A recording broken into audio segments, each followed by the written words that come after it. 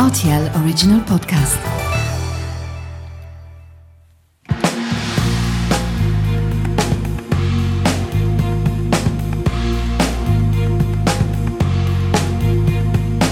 Hello everyone and welcome to In Conversation with Lisa Burke, a podcast where I talk to people who live in Luxembourg, pass through Luxembourg, or more generally on topics which affect our lives here and by dint of this affects many others beyond Luxembourg. Today I've got two great minds in the studio and we're going to talk about sustainability in action with an example from the Sacred Heart University Luxembourg. My guests are Professor Markus Müller and Raymond Schadek. Markus Müller is rather local, born in Saarbrücken in Germany, just across the border, and he's certainly enjoyed studying, racking up masters in electrical engineering, business administration and psychology in Germany, the UK and Australia. His PhD is in organisational psychology. For 16 years, Markus worked in finance in London, New York, Frankfurt and Geneva, and then pivoted into academia, research and teaching. He is now an internationally recognised expert and speaker on management psychology, and he joined Sacred Heart University in 2013 as a full-time professor of management.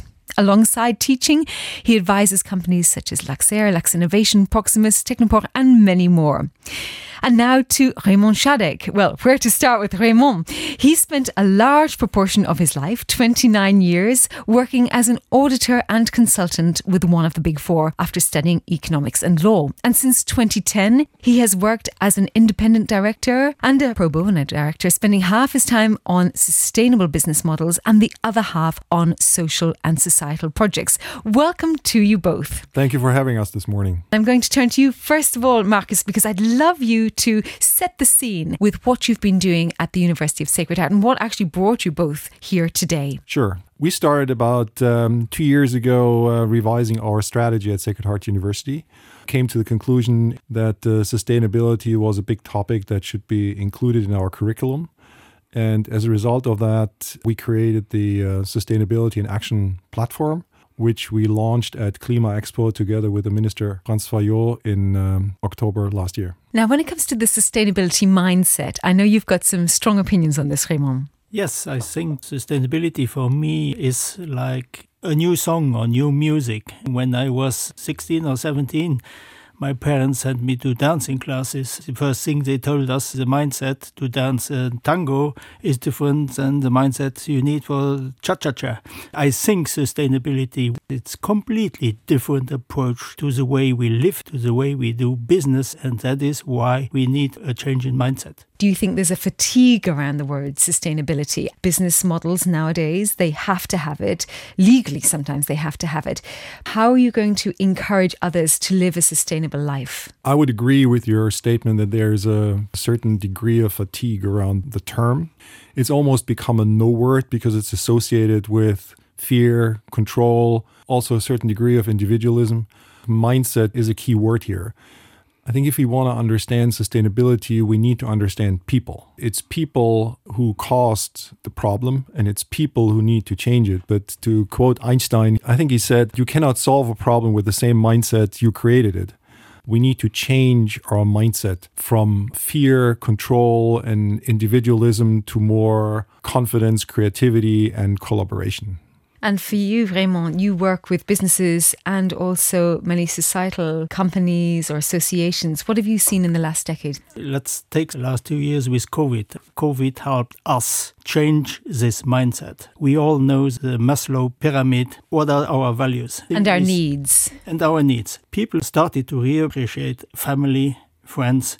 Everything which we accepted as a given already suddenly was challenged. And we found that we need not only to love, but we also need to be loved, to have this feeling to belong something.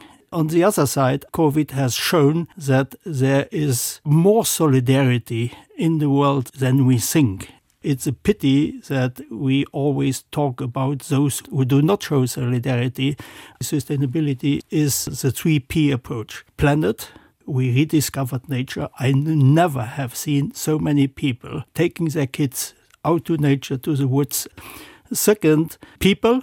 We really realized how much we need the social contact, because suddenly are not allowed to have too much social contact.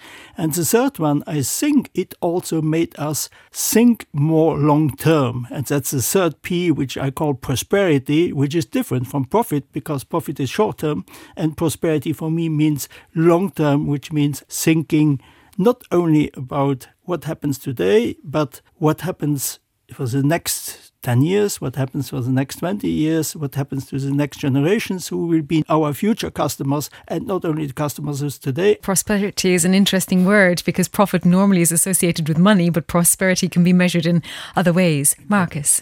I think there's one more thing that COVID has taught us.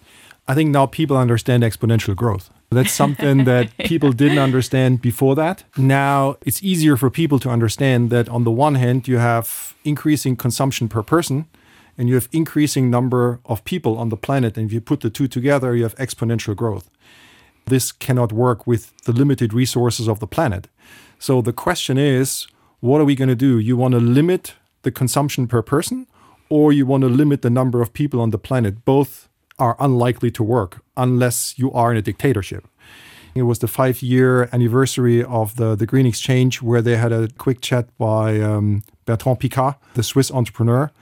And he said, in order to achieve sustainability on the planet, you will have to revamp the entire infrastructure of the planet, the way we live. You cannot think linear. You have, for example, to think circular. Linear means take something from the planet, you manufacture it into a product, use it, and then it's waste. And if you do that on a continuous basis, you empty your resources on the planet. So you need to have this mindset of circularity, that you don't produce waste, but you produce the new resources again to be circular in this process. You speak about life. The same is true for business. Ideally, we stop speaking about sustainability pretty soon, because it is normal business. It is not something I do in addition to. If the bonuses of the decision makers is linked to short-term profits, you will never become sustainable. But that is happening in business, and we've seen all of the various ways legally, through necessity, businesses have had to adapt. Whether it's through their choice or through being pushed is another question. But you're talking about a student level, particularly you, Marcus, and when you're talking about changing a mindset, the best way is for these things to be intrinsic, but the other way is for people to be nudged or to be pushed, whether it comes to certain laws or taxes, a whole variety of ways. But I think from what you've both said, your ideal endpoint would be for people to have an intrinsic want to be sustainable in the way they live, in the way they eat, in the way they travel. So just on that point, I know that you had a pilot ideation camp, Marcus. So tell us about how you did help your students and what worked and maybe what didn't work.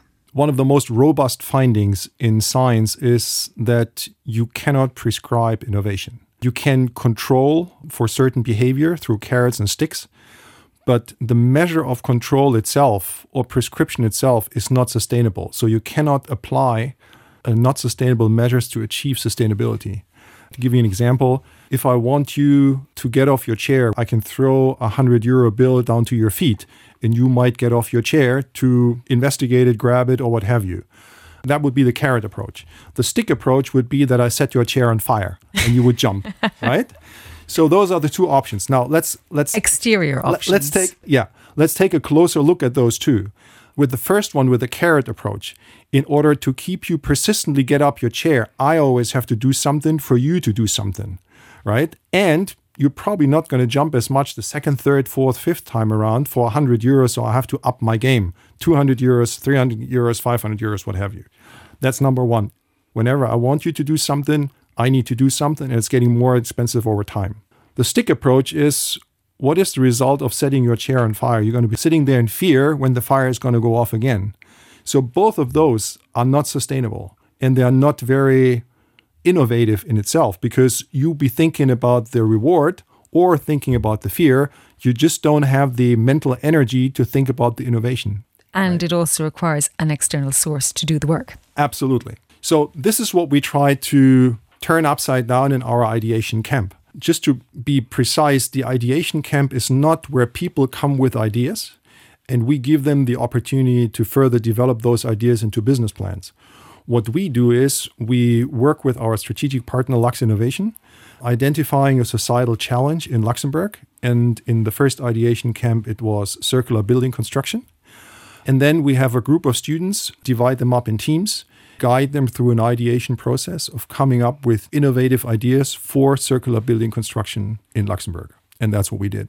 Did they know anything about the building construction industry in Luxembourg before this ideation camp? None of them had any idea what the building construction industry in Luxembourg was all about, and none of them had any previous training in circularity or circular economy. And what happened? We had a lot of concerns at the beginning when we structured it together with Lux Innovation, whether, given that they were completely blank at the beginning, would lead to any meaningful results at the end. Now, what we did was we gave them a lot of tools. We gave them a lot of additional training in the different areas and took them through this process, which gave them a lot of confidence. We inspired creativity in them through an ideation camp approach. And in the end, had them put together all their ideas and work them out in a business case. And the end result were 5 brand new innovative ideas for circular building construction in Luxembourg. Well, that's wonderful. And will Lux Innovation take any of these on? In fact, all 5 made it into the idea to flagship process. 2 of the 5 ideas actually made it into the capstone, which is a consulting service that the university provides for implementation with Lux Innovation as a client. We have seen that the stick approach does not work. Take climate crisis. In business, the stick approach doesn't work. Anywhere, it does not work. I show you why. I don't know if I agree, because when the stick approach shows that the profit margin will increase, then they change their minds. Even then, it's very difficult or it takes time. Let me give the example of climate. In 1992, a young Canadian girl, Kulis Suzuki, Savant Kulis Suzuki, 12-year young Canadian girl, at the Rio Summit of Earth, she gave nearly exactly the same speech than Greta Thunberg a couple of years ago. Why has nothing happened? Over 30 years now, since the last 2-3 years, we start because the regulation is coming, the pressure from the young generations is coming. It was a negative approach. Today, many businesses still see it as a burden, additional regulation, additional costs. And we all know that if somebody sees it as something which is negative, something he must do, he finds any excuses not to do it. So why not take a positive approach? Because in marketing, all the marketing campaigns are built on positives. We have this need to be loved, to belong to something positive. So why do we just do the opposite? Why not show all the nice examples we have, show all the companies we have, show all the B Corps, which are already in the world and even in Luxembourg, show what they have done versus always speaking negative of those who don't. Mm-hmm. So let's make it a positive competition to be part of something which is thinking about the next generations, which is thinking about the future of this world. You've raised a few points there. When we talk about whose speech worked best, when it was about Greta Thunberg, she hit the timing right. And in 1992, social media did not exist yet. Yes. Timing plus the way to spread the message was working in her favour. But as you rightly said, the science has been around for a very long time on climate change and ocean acidification. I was learning about it back in university quite a long time ago. So the science has been there. So let's call it the facts have been there for a long time, but people haven't moved on it. Okay. And the main people to move on it are, I believe, the policymakers and the business leaders, but now they are being pushed to by regulation. So I would say that from a business point of view, the stick approach does work. And I think it might be the best, very strong nudge that they need. That's not quite my analysis, because I think, yes, if you look at business today, they are in a kind of situation the sausage is in a sandwich. They have obviously the regulators who push from the top, but they also have the new generations who want to live differently. And I think if you look, for example, what happened in the 1960s, where the world also changed, the pressure was coming from the younger generations who said, stop it, we want to live differently. And then the regulators followed. And here we have who was first. I think those who really made the pressure were the young people. Right. And then obviously the politician also needs to be loved And I agree with you, but your example is saying that effectively it isn't the business who is making the choice, it's their clients to come or the regulators. Exactly. They're not making the intrinsic choice. Marcus, I'm getting back to your ideation camp. I think one of the elements is that we tell all these younger generations that they can change this world. With every dollar you spend, you cast a decision on the world you want to live in. That is what we need to give to these younger generations and make them feel part of something positive and not only hear the negatives. To make them feel enabled to make change. Yeah, I actually wouldn't negate control, regulation, prescription, and so on. All I'm saying is that it has its part in a developmental stage like the one we're in right now, which is raising awareness. But raising awareness is short-lived. And this is exactly why people are getting sick and tired of the sustainability talk. The end is near, mass migration, military disputes over resources, and so on. And going back to the ideation camp, we have very strict rules around the ideation camp, but just within the ideation camp, we enable ideation. Having the rules around it and having a sort of a framework, but the framework cannot be too tight so that it kills innovation. Let me give you an example here because we're here in Luxembourg. One of the questions that you have to ask yourself in Luxembourg is, what role does the government of Luxembourg want to play in the sustainability puzzle globally? That's a big question.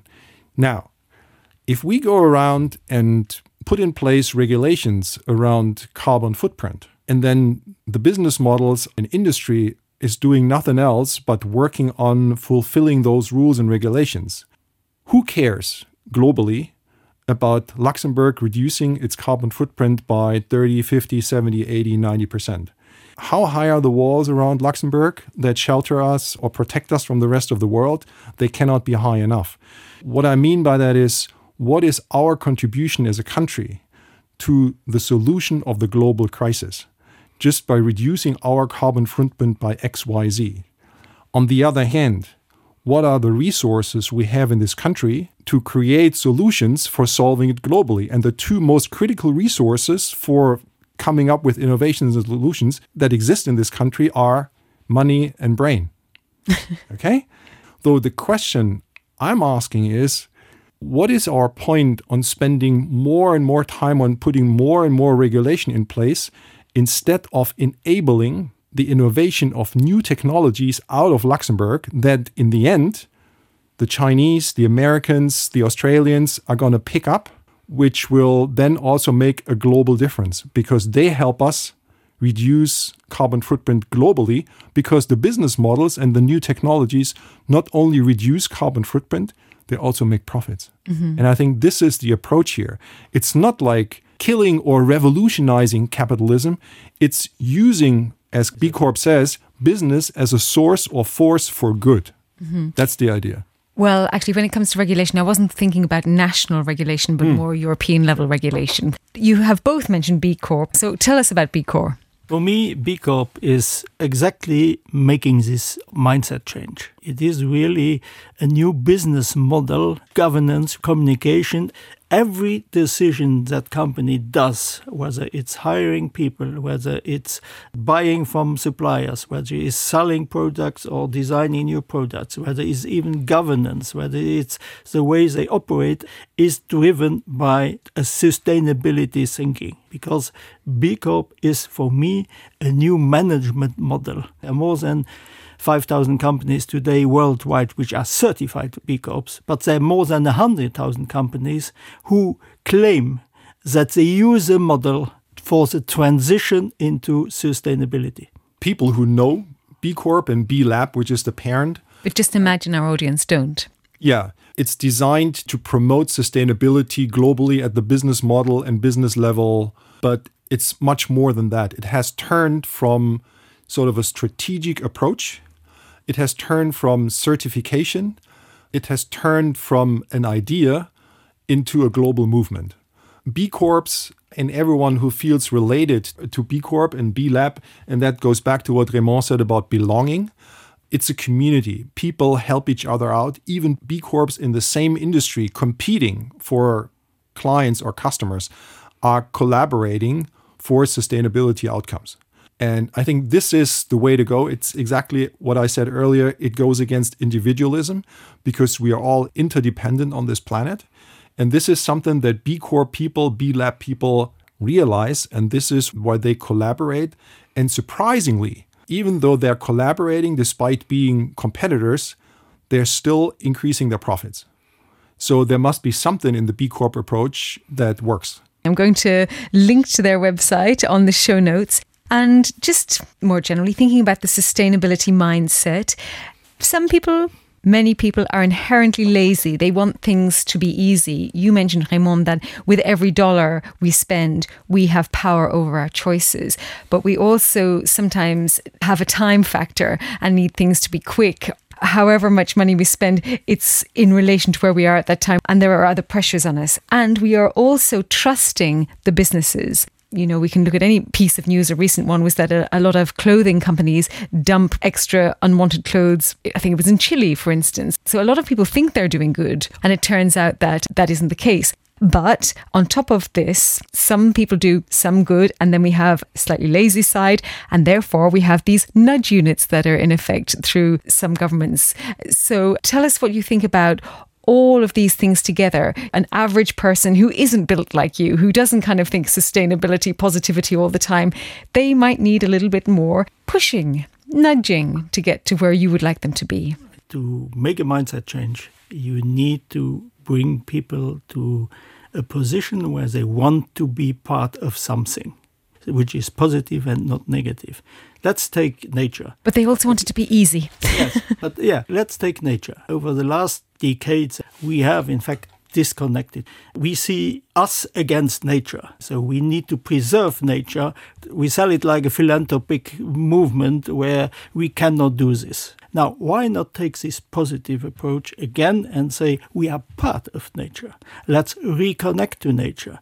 And I give you an example. I'm speaking now as a chairman of l'Université dans la Nature, which is an organization which has on scientific knowledge, more than 3,000 research studies, developed programs to reconnect people to nature. If I tell the people here in Luxembourg, and I don't know any person which has more than 40 years who is not afraid of having himself or somebody in his family or friends get cancer at one moment or another. So if I tell them that if they spend 2 times 2 hours in 1 week in the forest, their anti-cancer cells, scientifically proven, will go up by 50%. Their activity will go up by 56%. I think I can show them the example what nature brings to them and hopefully make them respect nature positively and not a threat.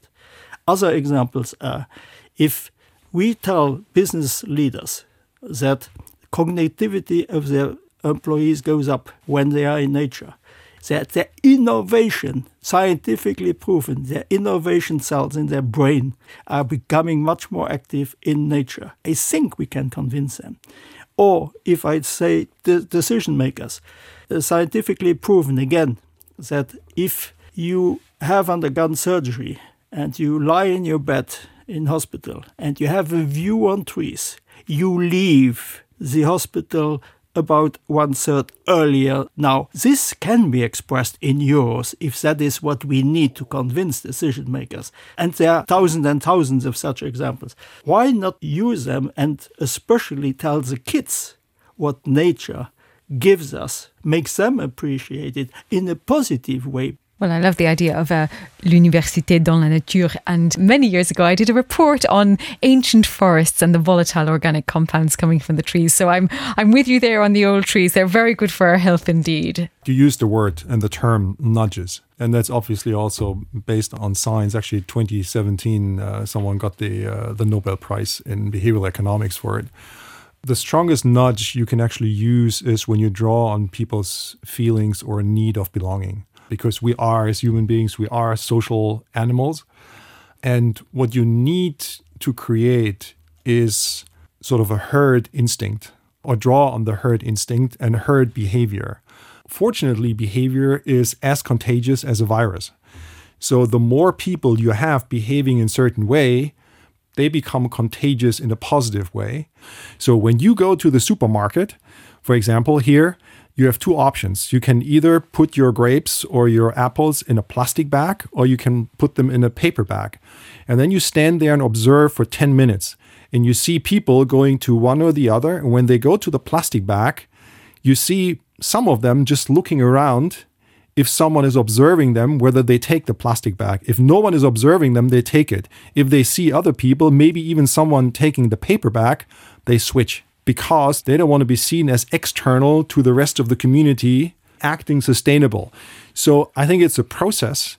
And the interesting question here is not whether we're going to get there. I think we will get there. The question is, will we be there soon enough? Yes, there's another question on top of that, which is a little bit harder. We are relying on the science of the people who are placing, let's say, the example of the paper bag versus the biodegradable plastic bag. I'm thinking about a certain supermarket right now. So you've got the biodegradable plastic or the paper. Yep. But there is still an energy cost in producing both of those. And actually the calculations there, we're relying on the companies to make the right calculations. And I've no doubt that some of these calculations we're doing right now are not going to be right in the future when we know the answers. For instance, people used to think plastic was a great invention because it was cheaper to transport than glass, etc. So we don't know all of the end results yet. And so the herd are following the decision makers. You want to respond to that, or? I think you are right. We need to realize that we are in a transition phase. We will not switch to sustainable models in just a minute. Take just the electric car. Every problem is not solved yet, but it is a transition to something. Vast majority of people realized via COVID is that we need to believe in science, because science... I fully agree with you there, 100%. Science will help us find the solutions. Why are we living those living standards we live today? Because of science. Mm-hmm. Okay, why do we live 20 or 30 years longer than 100 years ago? Because of science. So I think that is a trend which we will see, that science will help us in the transition find the solutions. And thankfully, people are now listening to the scientists. And I would also say, advocate, we should have more scientists on boards for various companies and in government. Exactly. I think it's also people who are innovation brains. We need to create an environment where those have the freedom to come up with solutions which are not, from one point to the other, 100% right yet. Why was the first real electric car not developed by a large car manufacturing company? Because there was no need for change. Why was the courier services not invented by a large postal organization in a country? For exactly the same reason. So that is why we need to bring in people from diverse backgrounds, a kind of lab spirit to come up with ideas. They will not immediately come up with the brightest idea, but they will come up with an idea which will take us into a new direction. Mm-hmm. Well, I fully agree. And that's what a lot of companies are actually doing now. They're bringing, either they have their own research units or they're bringing external people in to have these ideas. We could speak about this topic for a very long time. Have you any final thoughts of inspiration, or if you were to give a final line to our listeners on how they can intrinsically become more sustainably driven, have a more sustainable mindset, what would your words of advice be to them? I think we need to realize the role of media in all of this. I recently read over Christmas break, I read Humankind from Rutger Bregman, who speaks about a mediacracy. They influence the decision makers because they influence the large public, and that is why I think they need to be aware of their role. Stop, please, putting in the spotlight only the abnormal and the absurd, as Bregman calls it. We need to stop that because that will influence the mind, and I think the media should take up the responsibility in all of this. Verify the information, give the floor also to those who are positive, I thought this was going to be a final comment, but that's a very big statement. And actually, just to prod you a little bit there, I haven't read the book that you mentioned, but it depends what you mean by media, because a lot of young people, for instance, and we've spent time talking about the young person's mindset here, don't read news anymore. No, it's you could ask, where do they get their news? Media, we're talking about social media. Mainly social media. Yeah. And I think if I say media, I also speak about the owners of Facebook or Twitter or whatever. But I think also the main media have a role to play. Because again, I'm sure, and I'm still surprised that there is no media yet in Luxembourg who is only broadcasting positive news. But they get that globally, because it is available globally. It might well be pretty soon. No, I know that you're working on this, but there is, it's an American idea, actually. I've forgotten his name, but he has a positive news channel. And there are lots of positive news stories out there. But the trouble is, when people have their social media accounts, we have very clever algorithms which feed us the news it thinks we want. And when I say news, I mean it in the very loosest sense of news. And I have asked young people at the University of Luxembourg, for instance, and MUDEC, where do they get their news? Not many of them read news, actually, in the way that we would have read news. No, but I think we cannot expect the young generations to adjust to the way we used to spread news. To be positive about social media for a while, it has been great for, it's been good and bad when it comes to body diversity, for instance. Thinking, great, this is going down a different road now. I probably don't want to go down this road. If you find your tribe, that's the way some people word it, but you should also keep your mind open to a diverse set of thoughts as well. This is a really big hole, because then we could go into QAnon in America and various things. So that is an enormous topic, but there is positive news out there to be found. But it's a very complex field right now, I would say, and I'd say the media landscape is changing extremely quickly. We have so many sections of audiences, different ways in which we absorb our media. So that's not an easy one to fix. No, I know that. I just want to say that they need to recognize what their responsibility in all of this, in this mindset change is. Well, Raymond, I am very glad that you're here, and I will do my best to be a positive force in media. Marcus, final word to you. I'm here as a representative of a business school, so I will talk about the business world. I think there are three main stakeholders or players in the sustainability game here: governments, businesses as an industry, and consumers. Speaking of business and industry, they like pointing fingers at the government and at the consumers. I think every single one of those three stakeholders needs to take his or her or its responsibility. And I think from a business perspective, not acting upon sustainability and just waiting is coming at a cost. I think if you're waiting too long, I think you're running the risk of going out of business, because this is going to be a tsunami that's going to come one day. To speak with Malcolm X, I think he said, to prepare for the future, you have to work on that today. And I think that's what businesses need to do. Well, today is the beginning of the future. Thank you both so much for your time, for your thoughts, and for all of the work that you do in so many diverse fields. And I'm sure I'll have you back to talk about various things, perhaps positive news, Raymond, and perhaps a book from you, Marcus. So with that, thank you both so much. And I will link to all of the things you've said during the conversation in the show notes. Thank you both. Thank you too. Thank you.